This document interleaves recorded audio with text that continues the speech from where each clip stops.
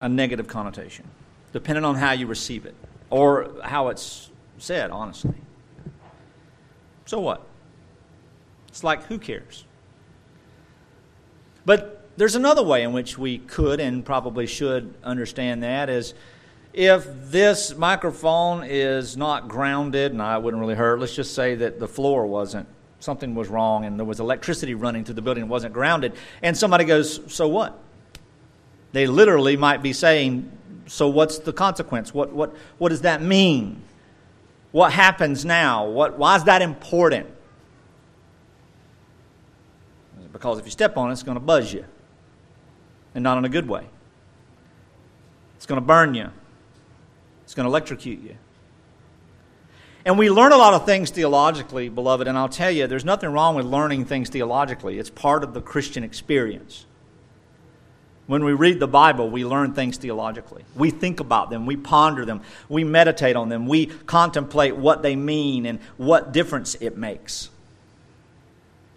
But, beloved, there's never a time when the Bible was ever meant to just be understood theologically in that academically we approach God is sovereign, that, okay, good. Next, God is light, okay, next. God is love, all right, good. Because without any implications of these things, they're really worthless knowledge. Now we can argue, God in and of himself is worthy to be praised, as the Scripture teaches, but that in and of itself is also an implication of God's worthiness. If we're here today to worship God, we are worshiping because we are ascribing and proclaiming the worth that belongs to Him. I want you to think about that for a second. That's what worship is. Worship is about not us feeling good about God or feeling good around God's people. Worship is about ascribing, proclaiming, telling God that we recognize and affirm His worth. Not that we have to, but it does something for us. So when the Scripture says that God alone is holy, God alone is worthy, God alone is almighty, there is a question to be asked. And that question is, so what? Now what? What difference does that make? Why is that important? See, the inquisition of our minds, when we inquire further and decide that we're going to think about the application of what is taught to us in Scripture, when it's just theological, or for those of us who are students and have any kind of formal understanding of theology, it's theology proper, the theology of God, the study of God proper, God Himself as a being, as an essence. And where do we get our knowledge? We get our knowledge from the Bible, not from Tippins. We get our knowledge not from the books that have been written, but we get our knowledge from the Bible that has been given. Because the Bible alone is the source of revelation. No other place is the source of revelation. So if anything is said concerning God that's revealed in the Bible, it's secondary. James is saying something that's true according to the Bible, but the Bible is its source. I'm not the source. And so we test what we hear in light of what we read simply in the context of Scripture. And I say not just in the context overall of all 66 books, but in the context of the place where we think we find such things. And beloved, we, as we talked last week, are stewards. And of course, Timothy was an elder in Ephesus. Paul was an apostle, and Paul wrote this letter with an elder in mind. So this letter speaks to me very clearly, as does Titus and 2 Timothy. And then it also should speak to you so that you may also understand what it is elders are, what it is that they're responsible for, and then how you and I are supposed to relate to one another concerning this great big party we have every time we get together called the assembly. What's it for?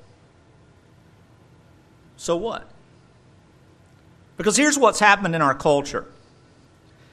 And there's always a necessary need for reform, if I can use the term, where we find ourselves doing and being and thinking in a certain way that's so far outside of Scripture that we need to just reel it in a little bit.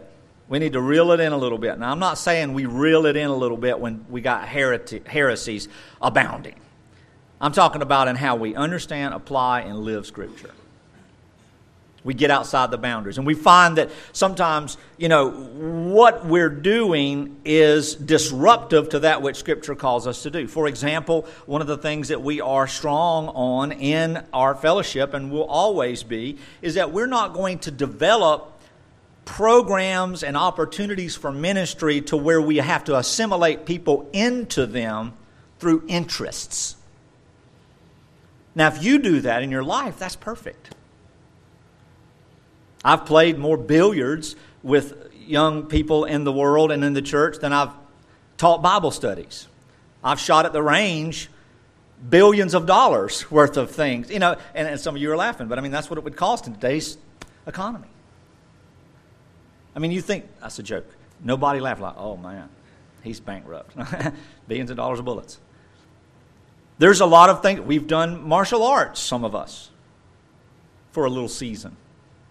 Some of us have had, Bible studies. Some of us have had theology classes. Some of us have had things that we enjoy doing that we do together. And as we are together, no matter what brings us together as God's people, Christ is the center of it all. We find ourselves at the range talking about Scripture and then going, oh, we came out here to shoot. We need to shoot. We find ourselves at whatever, dealing with the things of Christ and helping one another in the way of life. Those are natural outcomes of intimacy. But beloved, they're not to be programmed. They're not to be put in place, and now we got to find somebody to do it. If God has called us to something, we will do it. We will do it. And then when God has called, how would you like to know that we had a ministry, an outreach ministry for martial arts? You ever seen something like that before? I don't want to talk about the nonsense of such a thing in the sense that would be evangelism. Come over here, let me break your leg and tell you about Jesus. That's not sort of the way it goes. But, imagine if we had that as an instrument. And that was something that the church depended upon. And then I decided, or the Lord decided, I could no longer do it. Which one of you will do it? Or we had a Greek class, and one of you are, a Greek scholar, and you understand it, not only in the original text, but also the grammar and everything, and you're teaching a class, and there's nobody else that can teach a class, and then there's 100 people coming to the class every Wednesday, and then you get laryngitis, and you decide you got to retire, and you cannot teach anymore, or you die. Is the church supposed to find another Greek scholar to fill the class? No, the ministry's over. That connecting point is over. But you know what never ceases in the context of the body of Christ is the mandated assembly of the saints once a week on the first day of the week. The mandated assembly. For the last 2 years, we have been in unprecedented waters as a country. Unprecedented waters as a culture. Unprecedented waters in our own hearts and minds. And we've never thought these things before, seen these things before, experienced these things before, contemplated these things before. And so everything that we know as normative, we have had to what? We have had to rearrange it and change it. We've had to change the way we connect with each other. We've had to change the way we contact each other. We've had to change the way we reach out to one another. We've had to change the way we serve one another. And now that, though we're not through with it, we've learned to adapt. And now we're coming to the place where people aren't as uptight about things as they were. And so my life is coming back to a more normal pattern. I'm actually able to meet with people and talk with people and schedule. I had a full schedule last week. It was amazing and tiring at the same time, but it was very fulfilling. To talk to this person, talk to this person, talk to this person. Get it all there because people are now going, we're going to have to just keep moving. We thought we were in a short time holding pattern, but we're not. This is the permanent holding pattern called life.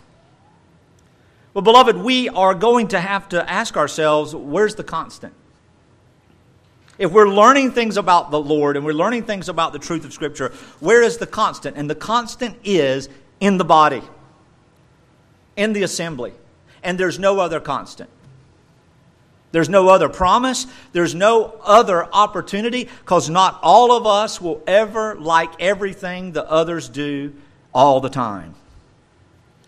So if we have to have other things, if we have to have affinities and interests in order to have intimacy, we've missed the point of the gospel, right? Why are we commanded to get together on Sunday morning? Because it is for our joy, it is for our instruction, it is for our correction, it is for our training to do the work of the ministry. As you look around this room and you see the other faces here, these are real lives, real souls who have been saved by the grace and the mercy of God through the Lord Jesus Christ. And they depend upon you, and you depend upon them. And your best ministry for one another is to pray for one another by name, specifically. And even if you never become besties, beloved, your siblings, purchased by the blood of Christ.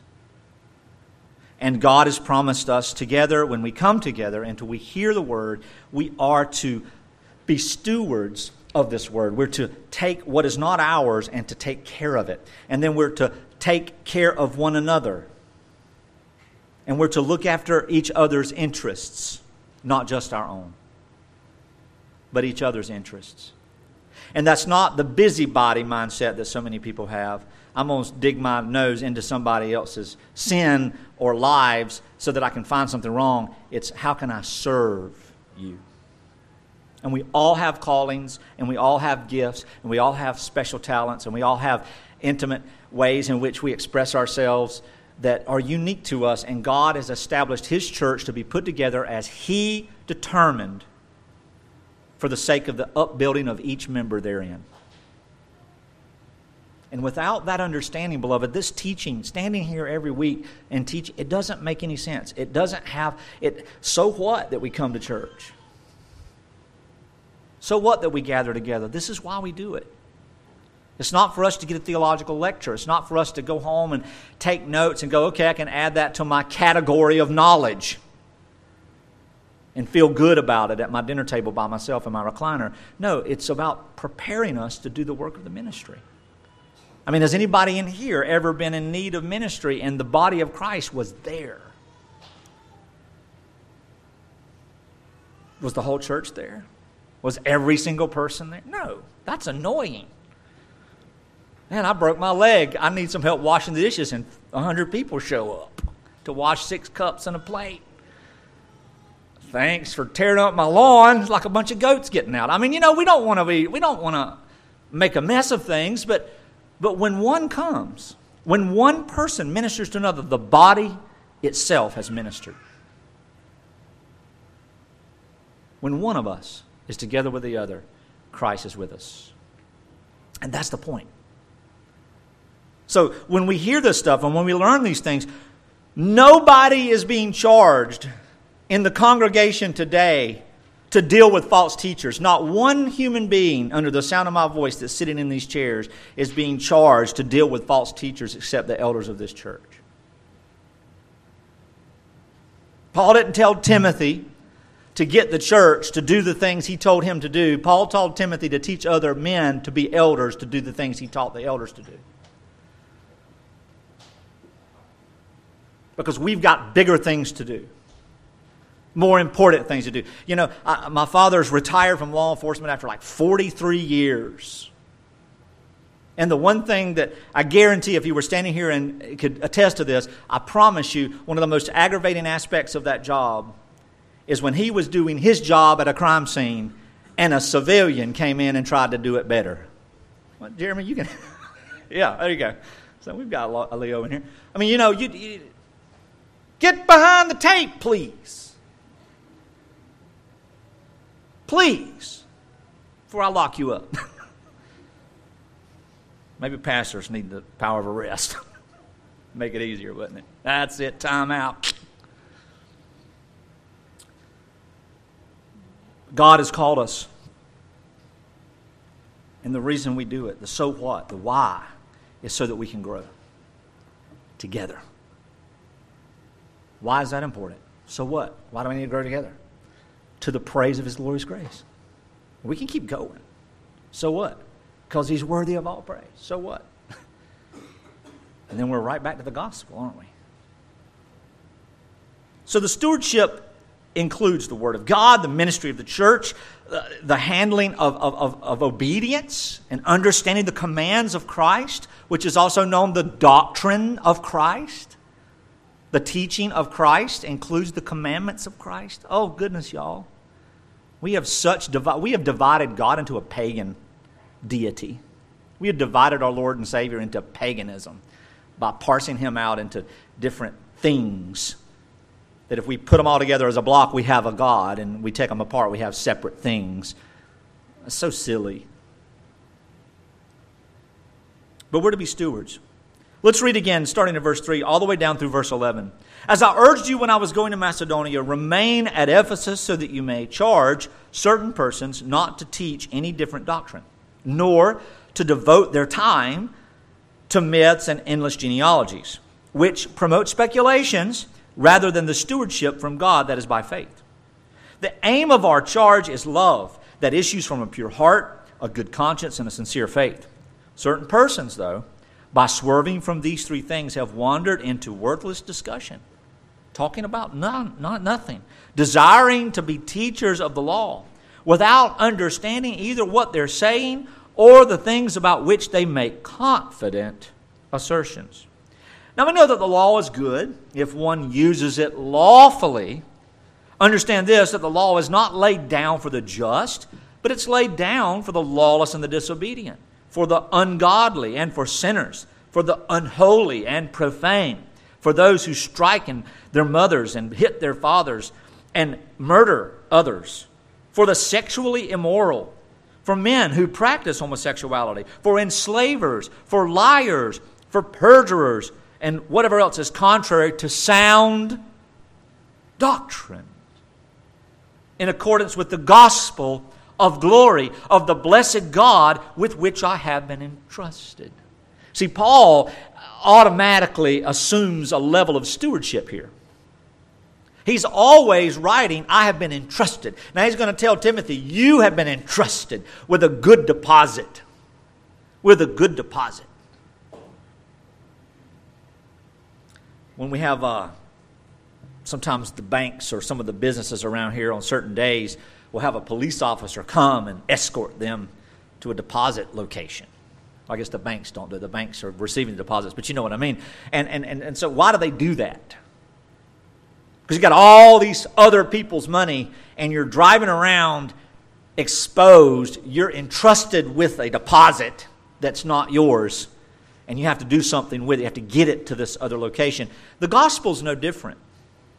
The gospel is the story and the revelation of God Himself and the redemption of His people through His Son, Jesus Christ, who is the eternal God of heaven, the creator of all things. And Paul would tell Timothy later, you've been entrusted with the gospel, this good deposit. Now I am entrusting you to teach it to other men who are reliable, who will grow in their understanding to look after the church of Christ in this same way. So really the ministry of the gospel is a ministry of stewardship from start to finish. None of it is ours. Our faith is not our own. The love of God is not something that we grasp and take and put in our pocket. We have our own faith, of course, but you know what I'm saying? It's not from our own flesh. It's something that's granted to us. Repentance, the change of mind, the understanding of the Word of God. This is not something we've accomplished. This is something God has given. So it's a gift, and it's something that we need to realize that the name of Christ and the purposes of Christ and the gospel of Christ is a gift. And it is something that carries His name and His glory upon it. So we are stewards of this. It's not my redemption. I didn't redeem you, and now I can tell you all about the redemption that I have. I can't make you believe. It's not mine to use that way. We're stewards. Paul is a steward. I've been entrusted with the gospel. He'll say over there in verse 18, this charge I entrust to you, Timothy, my child, in accordance with the prophecies previously made about you, that by them you may wage the good warfare. Now see, I don't like Paul's use of word there because Paul had no idea that warfare would be a common household word in 2022. And that warfare would not mean like some of you brothers who have served and sisters who have served in war. You understand what warfare is, but for some of us, warfare is just a really hard day. And then we want to become soldiers and want to become tactical in our approach to Christian living. There's no room for that. No room for that at all. We're not to be shooting people. We're not to be, and I mean, I'm not talking about literally. I'm talking about just spiritually. We're not to be hurting people. We're not to be exposing things. We're not at war. In a physical sense, we're at war. What does Paul say in Ephesians 6? In a spiritual realm. But you may wage a good warfare. Holding. How do you do that? Verse 19 tells us very clearly, and I'll get here in a couple of weeks, I promise. Holding faith and a good conscience. See, it goes right back to where he is over in verse 4 and 5. Holding a sincere faith and a good conscience. How do you do this? How do you wage warfare? By those two things. It's the devil's wickedness to make much of false teaching by telling everybody about the false teaching, pointing everybody to the false teaching, showing everybody the details of false teaching. It's blasphemous. It's wrong, and the Church of Jesus Christ should not be in the practice of it. Nowhere in the Scripture is the believer entrusted with that job. And the elders of the church are entrusted with that job, and they only have one way in which they handle it, and that is to teach the truth and to charge those who don't teach the truth to stop so that they may rejoice in the unity of the faith. No more implications, no more distinctions, no more approaching, no more speculation, no more assumptions, no more murder, no more gossip. Beloved, when we get through with these letters, it's going to be something. It's going to be something. Because we're going to have a clarity of what it means to really start to see what obedience in the life of the believer is. And people who won't teach obedience to the New Testament teaching are blasphemous. I'm going to say that word 2 or 3 more times today in specific detail. But beloved, don't listen to a preacher of grace who doesn't also teach you to do what the apostles tell the church to do, because he's not doing what God commanded the elders to do. We cannot live this way. We are stewards.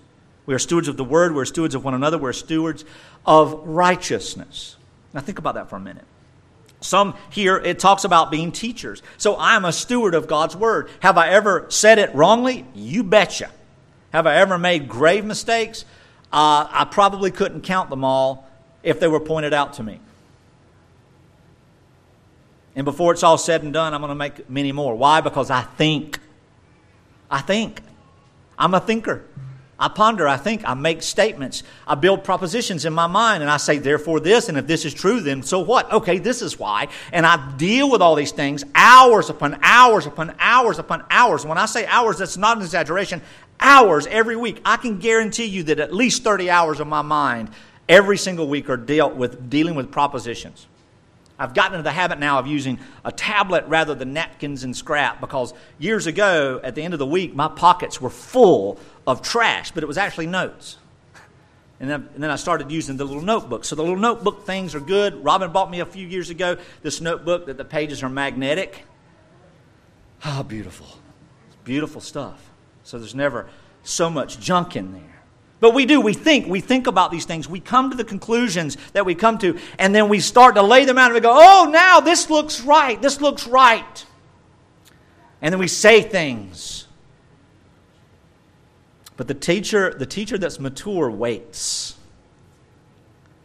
He doesn't get into the pulpit and posit his theories or his theological expressions because he came to those conclusions Thursday. That's what I've done. I've done that before, and I'll probably do it again. Get really excited about something. And then all of a sudden come to find out that the way that was said actually is disputed according to the text. What does that mean about that teacher? That means he made a mistake. And what are we supposed to do about it? Inquire. What you said, did you mean this? And you know what a lot of times it is? It's an issue of clarity, but sometimes it's an issue of error, of flat heresy. a divided opinion, an untruth. Maybe it's just an historical thing that we've always held to that we really have never contemplated what it means today in 2022. And some of us have had those conversations over the last few years. But we grow in our stewardship. We grow by telling ourselves, okay, these are great epiphanies. But God is not in the business of giving epiphanies. God is in the business of securing that which He has already revealed. And so when I have my epiphanies, I have to chart it out through the text. Is what I just said in my head contextual? And when I say contextual, it has to be contextual. Not a verse here, a word here, a phrase here, a grammatical construction over here. It has to be in a teaching. Yes, we'll get to some of these ideas of inferences and things. We can make good assertions and confident assertions on things that the Scripture teaches, such as the Trinity. We've come up with that term, 1 in 3. One God. There's only one God, and He has revealed Himself in 3 distinct persons. There's not 3 distinct gods walking around the cosmos. It's one God. He's revealed Himself in 3 persons. So what? So what? That's the way God revealed Himself. So we need to understand that the Father and the Son and the Spirit are not each other, but they are God. Fully, each of them. Collectively, God. You see? And when we start trying to express that in general terms or try to make it simple, we actually teach heresies. And I'm guilty of it. I've found sound bites that went, there's some people getting all upset about nothing. If they heard that, that would have been it right there. That would have been it. That's a good one. That's a good one. Wait till that one comes up. So there is a time for that, but until we are sound in our understanding of what the Bible actually reveals, what's the point? What's the point of knowing about the triune God? We can thank God, our Father, through His Son, Jesus Christ, by the Spirit, who shows us the truth. This is our God who saved us. We can worship. We can understand. We can relate to our God according to the Scripture. And we can share Him with others according to the Scripture. We don't have to explain it all. We just need to share it. We are stewards of a story that's not ours to change. We're stewards of a good report that's already been determined before there ever was anything to see it. But this aim, this charge, this teachers, people want to teach. We are all evangelists. We are all apologists. We will defend that which we hold to, and we will share that which we love the most. That's why when we see people sharing every false teaching under the sun, it's what they love. They don't love Christ. They love the falsehoods. They love the knowledge of knowing the difference. And if that's not Gnosticism, I don't know. And if you don't know what that means, it doesn't matter. Beloved, we need to get to the simplicity of grace. God reveals Himself, and our faith is as little children. Little children. I mean, I could tell a story right now that could engage every child in this room, and they would believe it. And it could be completely fabricated. Why? Because I stand in the visual representation of authority, so it must be true. When God teaches us about His redemption through His Son Jesus Christ for His people, our faith that He grants is childlike. We rest in it. Teachers. People want to be teachers. And some teachers are biblically qualified. How do we know what biblical qualification? We can go over to chapter 3, and we can go to Titus, and we can look, and we can also see other places in the Pauline epistles where people were disqualified, even in the book of Acts.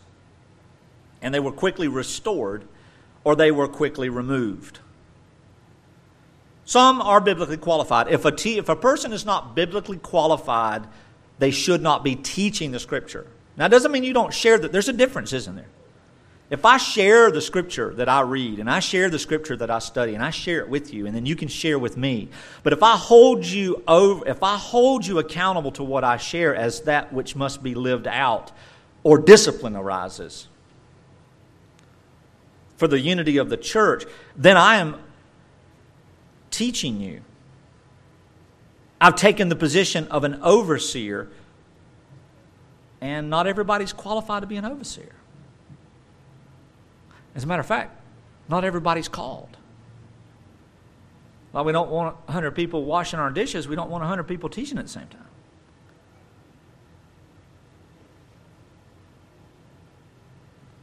Some are personally qualified, like these guys, Hymenaeus and Alexander. They're personally qualified.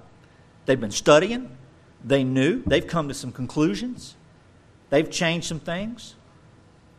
John had some problems too. Now, it's not, we're just not talking about doctrinal issues. We're talking about behavioral issues. Well, you know what? We don't have to listen to that. We don't have to obey that. We don't have to obey the devil when he preaches the truth. No, we obey the Lord. Balaam's mule spoke the truth. If God's word is spoken out of the mouth of a cat, we are subject to it. Despite the cat. Doesn't matter. The cat's just a servant. I'm just a servant. I'm just a slave to proclaim the context of this Scripture and be held accountable for it. Not to you, to God. I could be preaching in pretense, and no one here would know. By the mercy of the Lord, I pray that He doesn't let me do that. Some are personally qualified in their own mind, in their own right. They're disqualified. And it's not good. They do not get and understand what they're teaching. They do not understand the damage of what they're teaching. They do not understand the implications. They don't understand the so what. And they think that right teaching, accurate information on a certain doctrinal position is more important than the other instructions of Scripture. That's nonsense. It's nonsense. In 2001, I told some men this, that I sinned before God and the body in the pulpit for 7 straight weeks. Every week I sinned. And I knew it, and I kept on doing it. Why? Because I was preaching exactly what the Scripture was saying. And I had no doctrinal error that I know of, even now, at the time. But the heart in which I taught it, and the manner in which I applied it, and the anger through which I spoke it, was sin. So even the right doctrine in the wrong way at the wrong time is not okay. Elders have to have the discriminating wisdom, that's called discernment, by the way, discriminating wisdom of knowing when and how to approach certain things in the context of the local assembly for the sake of the unity of the whole, and most importantly, for the joy of the body at large, for their peace and comfort. So people that don't know what they're talking about, and they're not qualified teachers, when they teach and they hold people to listen to them, they're abusing their conclusions. They afford no grace to the hearers who don't want to listen. They do not desire reconciliation. They have a law, they have a knowledge of law, but in their deeds and in their behavior, they know nothing. They make judgments concerning their understanding that is not from faith. It's speculation. It's assumption. Shepherds of the flock must be stewards of the flock, must be stewards of righteousness, must be stewards of the Word of God, and must follow the careful instructions given in Scripture and nothing more. Whatever is given in Scripture, the shepherds of the church should follow that instruction. So Timothy, I want you to charge these persons who are doing these things and teaching these things this way. I want you to charge them to stop, and I want you to charge them to change their thinking, to repent. That's what it means, to change the way they think, and to stop. And how are you going to do that? Tell them to stop, and then teach them the truth. Correct them. Correction is teaching the truth. When people refuse the truth, either in doctrine or in behavior, they are to be charged again for disobeying the word. And when they don't want to listen to Christ or the apostles, they're to be treated as an unbeliever. See, church discipline happens every day in our fellowship. Some of you are doing it and don't even know. Loving correction, intimate correction, that's what discipline means, for the betterment of the person. If we eat healthy, that's discipline. If we work out, that's discipline. If we read and gain knowledge, that's discipline. If someone helps us through sin or through a hard time, that's discipline. If someone corrects us because they love us, that's discipline. Discipline happens every single day in our congregation. And 99% of the time, I don't even know about it. And then months or years down the road, me and so-and-so, I'll be talking to somebody and they'll say, yeah, me and so-and-so, man, we had a little spat outside in the parking lot. Or we were at the huddle house and it got a little heated. But we loved each other and we worked through it and everything's good. I'm like, well, praise the Lord. And that's how mature Christians deal with it. And when reconciliation doesn't happen, relationships move on. Why? Because we're not bound to carry disobedient people in our lives. As much as I love my children, they're not going to run a narcotics operation out of my basement. I don't have a basement, but I did in Virginia. And that happened. So what did I do with that young man? I put him in the penitentiary. Where is he today? Serving 20 years. Hardest thing I ever did. Not going to happen. Because you're not going to bring my whole household down for your $500 a week.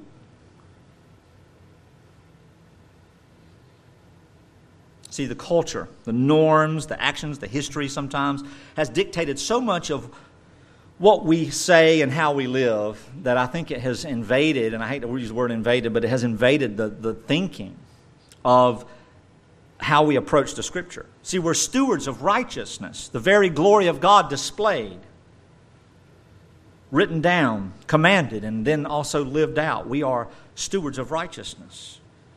So when we want to teach without understanding, you ever met a teacher that didn't have understanding? Are they usually the ones to tell you they don't know what they're talking about? No, they make what? Confident assertions. So every wrong teacher will be confidently assertive. Now that doesn't mean everyone who's confidently assertive is a wrong teacher. All tribbles are trebles, but not all trebles are tribbles. I mean, that kind of stuff. We're never going to get the false teachers, those who are living and teaching wrongly, to say, you know what, I'm confident in this, but I might be wrong. That's not confident. They know they're right. They know they're honoring God. They know that they are called by God to do what they're doing, but they aren't.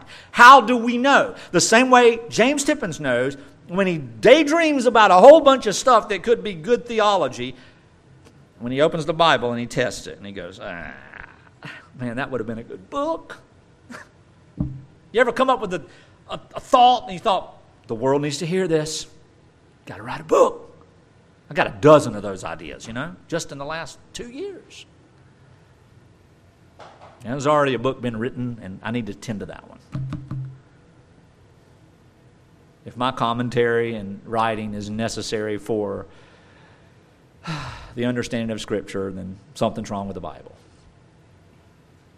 It doesn't mean that you can't write a book. Please do, but not me. It would be a railroad accident. We're stewards of righteousness, and we are to live it out. What is this righteousness? Well, the Scripture talks about righteousness, doesn't it? The Scripture talks about righteousness, and righteousness is rightness. Rightness is goodness. Goodness is separateness. You know what the word holy means? The word holy means different than everything else. There's an elementary school definition of the word holy. So if God is holy, that means He's different than everything else. He's apart from it. He's separate. He didn't separate Himself. He is separate from everything else. So much so that He actually created everything else that is. He established it and purposed it. So God is not just separate. He's separate. He's apart. He's set apart. He's so different that He's unique in and of Himself. And that's why the Scripture says, He says, I alone am God and there is no other. There is no other God but me. That means there is no other highest of all things but I. See, God is not His name and it's not His title. It's what He is, the highest of all things. There's only one richest person in the world. And over the last few weeks, it's not the Facebook guy. Because, you could have people that are tied, but I bet if you look down deep, there's probably a few cents difference. There's only one highest. And only one God. Only one holiness. Only one righteousness. The Bible says that righteousness, in and of itself, is a display of God. Not only is it a display of His essence, see, God's holiness is an intrinsic display of His worthiness because He is so set apart. He's so different. How are we to approach something so different? Through Jesus Christ, who is also God, who is also set apart, who is also holy because He is God. You see why we've got to be careful with our Trinitarian explanations? And so righteousness is God. Is God's revelation, God alone in redemption, the actions of God, the knowledge of God, the wisdom of God, all the things that the Bible teach concerning Him, this is righteousness. And then God Himself teach through the apostles certain ways in which the Bible-believing children are supposed to go, okay, God, you've saved us, so what? Now what? To the praise of your glorious grace. How do we praise your glorious grace? By loving one another in word and deed, and sacrificing ourselves for the sake of one another, and looking after not just our own interests, but the interest of others. And that also is righteousness. But what does that righteousness do? It points back to the true righteousness of God. There's a reason Paul says that we might become the righteousness of God. That's what we are becoming, not in a progressive way, but in a promise. In a powerful way. God is granting the promise. He granted the promise of righteousness. We can't be righteous. We can't work out righteousness to a certain degree to where now all the evil and the sin that we've ever been or committed or ever will commit will be bottom heavy. And it'll flip, and righteousness will be the standard. It doesn't work that. It's not a scale. You violate the law, which was written so that you may know that you're a violator. Written that it may punish the violator. Why? Because that's righteousness. It's wicked for a man to work and not get paid. So we get paid what we work. We get paid for what we are owed. And that payment is death. Because we are not righteous. The word sin by definition means to not be as God is. Think about that. Technically, maybe in a literal, missing the target. What's the target? God Himself. Are we God Himself? No. Have we been made to be like God Himself? No. We are declared to be as God is in righteousness because Jesus Christ in His righteousness, even in His humanity, has done the work of redemption, satisfied the wrath of the Father in righteousness. Romans 3, the righteousness of God is displayed in the law and the prophets. It's a shadow. But the true righteousness of God is seen in the death of Jesus Christ, His Son, who He put forth as a satisfaction of His wrath to be received by faith, that He may be the just and the justifier of the one who has faith in Jesus Christ. So we're stewards of righteousness when we're stewards of the gospel. We're stewards of righteousness when we're stewards of the story. We're stewards of righteousness when we're stewards of God's redemption, of the Word. And we're stewards of righteousness because we are the righteousness of God in Christ.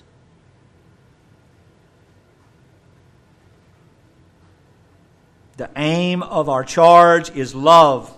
How? It is instructed as teaching, as doctrine to us. This is doctrine. A pure heart, a good conscience, a sincere faith. James says that if we don't have love, that our faith is dead. He says that. Every good gift and every perfect gift is from above, coming down from the Father of lights. When there's no variation or shadow due to change of His own will, He brought us forth by the word of truth, that we should be a kind of first fruits of His creatures. Every person, brothers, beloved of God, this is James writing in chapter 1, verse 19. Let every person be quick to hear, slow to speak, slow to anger, for the anger of man does not produce the righteousness of God. It does not display it. But yet God's anger displays His righteousness, and His anger was poured out on Jesus Christ, the righteous. And there is no anger to be poured out and wrath to be poured out upon His people because of it.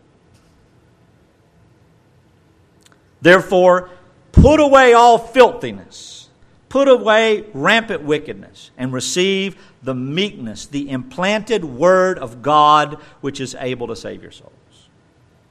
Doers of the word, be not hearers alone. For if you are, you deceive yourself. If anyone's a hearer and not a doer, he's like a man who looks intently at his natural face in the mirror. For he looks at himself and goes away and at once forgets what he was like. But the one who looks into the perfect law, the law of grace, the law of freedom, the law of liberty, and perseveres, being no hearer who forgets, but a doer who acts, he will be blessed in his doing. See, there's a reward, which is our joy in this life. There's a reward, which is our intimacy. There's a reward, which is our steadfastness that God grants us through trials when we are subject to the doctrine of Christ in the application of life. And most of us fail in this. Praise the Lord, it has nothing to do with our redemption. Praise God that if we are just the most cantankerous complainer in the world and we hate the very left foot that we walk with, that only Christ alone is our righteousness. But we are misery, walking on two legs. And we know what that's like. We've all been there. Some of us may be there this morning. And the reason that our joy is not complete is because we don't have the mind of Christ in living, which is ours in Him. Philippians.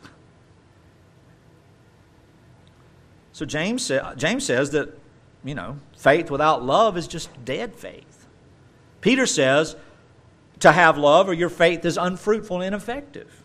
2 Peter chapter 1. His divine power has granted us all things that pertain to life and godliness through the knowledge of Him, a sincere faith, who called us into His own glory and excellence. Sovereign grace, by which He has granted us to us His precious and very great promises, eternal life, so that through them you may become partakers of the divine nature, glorification, the promise of eternality. Having escaped from the corruption that is in the world because of sinful desire, the wages of sin is death, but the free gift of God is eternal life in Christ Jesus.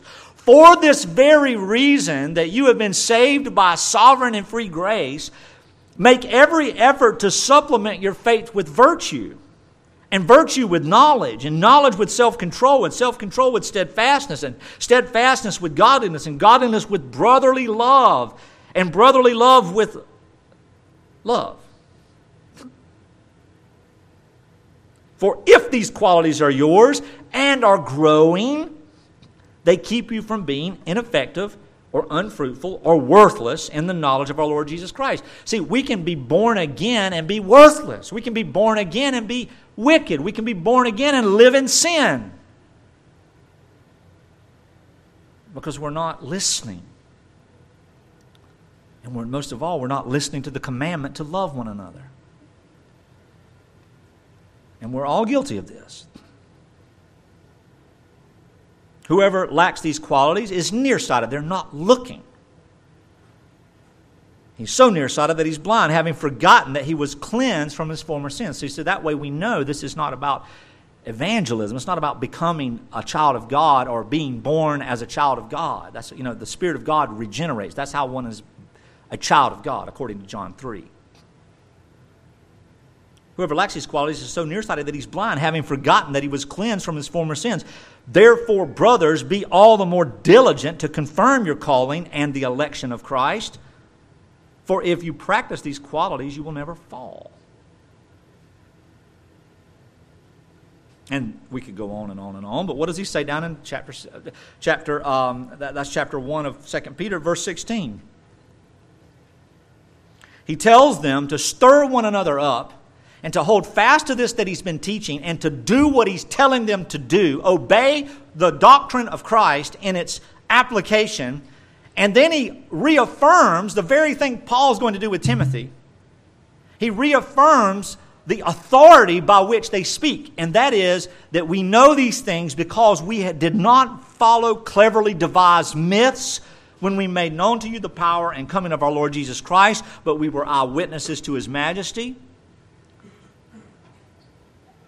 For when he received honor and glory from God the Father, and the voice was borne by the Spirit of the majestic glory, "This is my beloved Son, with whom I am well pleased," we ourselves heard this very voice borne from heaven, for we were with him on the holy mountain. And we have the prophetic word more fully confirmed, to which you would do well to pay attention as a lamp shining in a dark place. No prophecy of Scripture comes from someone's own interpretation, for no prophecy was ever produced by the will of man, but men spoke from God as they were carried along by the Holy Spirit. And then Peter starts to talk about what? False prophets, who would teach the church teaching that's not congruent with who Christ is and what he accomplished, or teaching that's not congruent with Christ's commands to the apostles of how the church should be. We don't get to pick. We can't obey the gospel and disobey the commands. Because if we do, that's antinomianism. But when we do, we're not lost. And when we do obey, it doesn't assure our place before the Father. But it sure does keep our conscience clear. It sure does establish a joy. So this is Peter says that you're fruitless. John says, and we don't have to go through 1 John because we've already read it, but John says if you don't love, then your faith is a lie. And we know that he's not saying you're lost, he's saying you're lying. I love the Lord. No, you don't. I know that God is love. No, you don't. How do we know that you know that God is love? Because you love. And you obey the commands in Scripture. All believers are being taught the teaching of Christ, doctrine of Christ. That must be heeded. We will not find ourselves at the judgment of God if we don't, but we will find ourselves outside the community of faith. And of course, we can all go find another community of faith that we can snow or lie to or whatever. There are many opportunities of unbiblical communities. And we may very well be one if we're not careful. But these teachers, what have they done? They swerved from this in the name of Christ.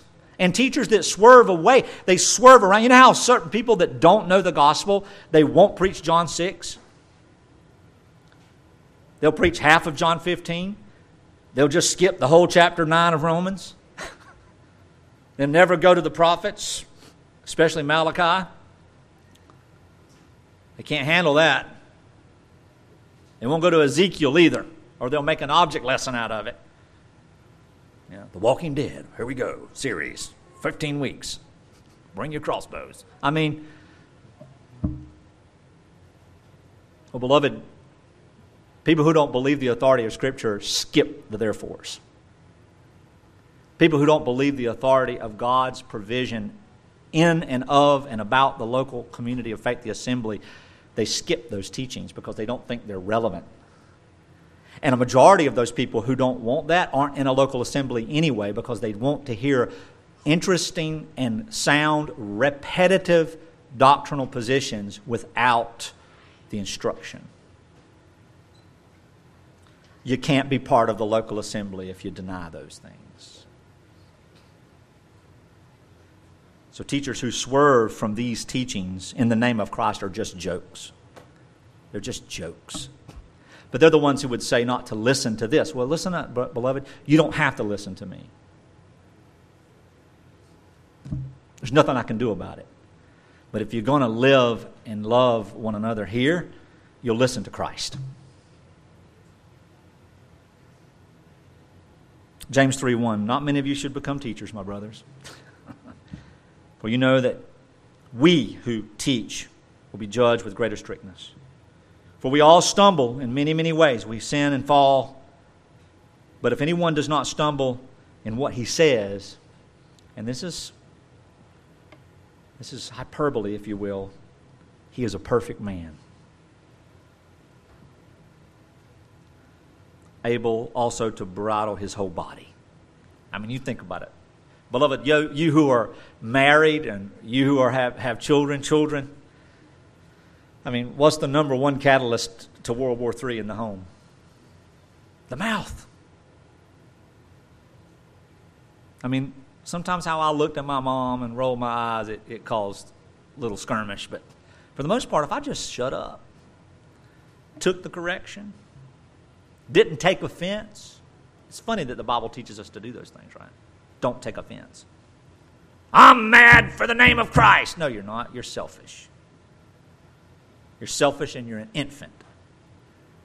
That's what we are. We're selfish and we're an infant when we cannot resolve to just relax. And beloved, I'm talking about myself. Okay? I'm not pointing. I don't have a list of all the infants over here and I've got your name on it and the childish behavior. I don't have a list in the back of my Bible of where you fit. I don't know where you fit. I assume most, if not all of you, are more mature than me in other areas of life, in some areas of life, in all areas of life. And beloved, you probably think the same of me. If we were all get together, we'd probably be shocked that we're all recipients of grace and we're floating on by a thread. And that thread is strong because it's the hand of Christ.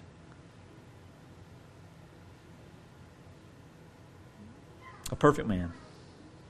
Yet some will tell things or instruct on spiritual matters, and they may be right at times, yet they're not disciplined, and they don't lead and function with patience the things that are taught from God and from Christ, namely His tender sheep who scatter like the wind when they're fearful.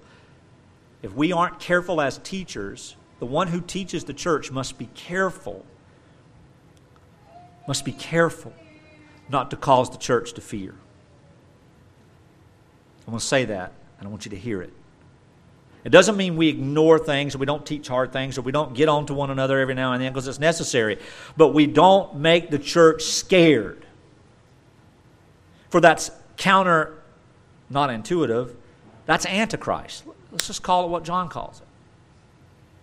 When we undermine the love of God for His people and the power and the sufficiency of God's promises, and we place all the outcomes of purity in the life of the people who think they're at war and they want to fight and do things in the flesh, then we are saying God is not sovereign. The Word of God is not true. And we know better than He. Where does that sound come from? The garden. 1 Corinthians 13. You know it. Sincere faith. We know what love is. We've talked about sincere faith. Let me just remind us of what we need to understand in the context of sincere faith. Sincere faith rests. It's given by God, by the grace, by the power, the love of God, in the truth of Christ's effectual redemption for His people. Resting faith. Sincere faith knows by the way of God Himself, the Spirit, according to the context of the teaching of Scripture, who He is. And beloved, we can be led astray by well-meaning teachers. A sincere faith learns the whole counsel of Christ and all the doctrines of Christ, not just the theological ones, but the practical ones that speak volumes about one's own understanding of the gospel and speak volumes about one's own preparation for ministry. Sincere faith lives out the truth that is learned according to the Scripture. Sincere faith understands that we are stewards and that the life that we have is not our own, but it's been given to us according to the command of Christ. We've been purchased.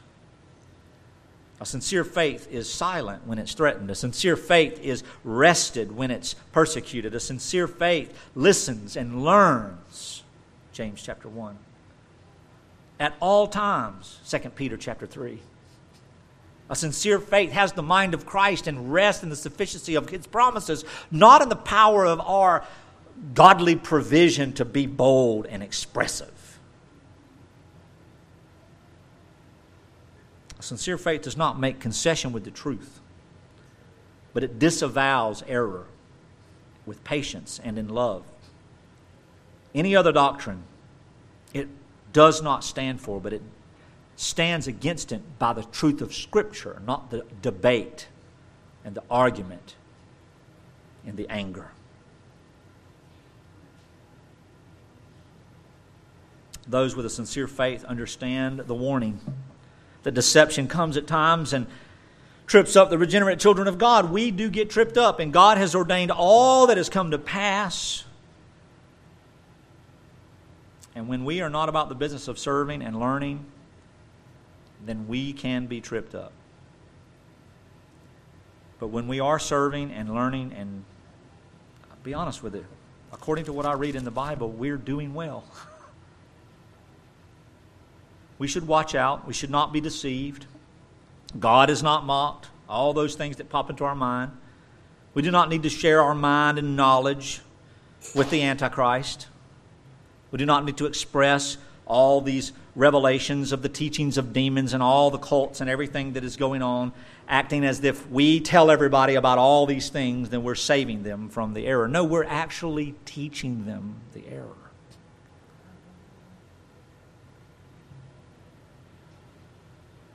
There are many people who are experts, whole congregations who are experts of error and heresy and cults, but they don't know the gospel at all. They can recite it, but they can't live it. Nonsense. Nonsense. We don't have time for that, beloved. God does not need us.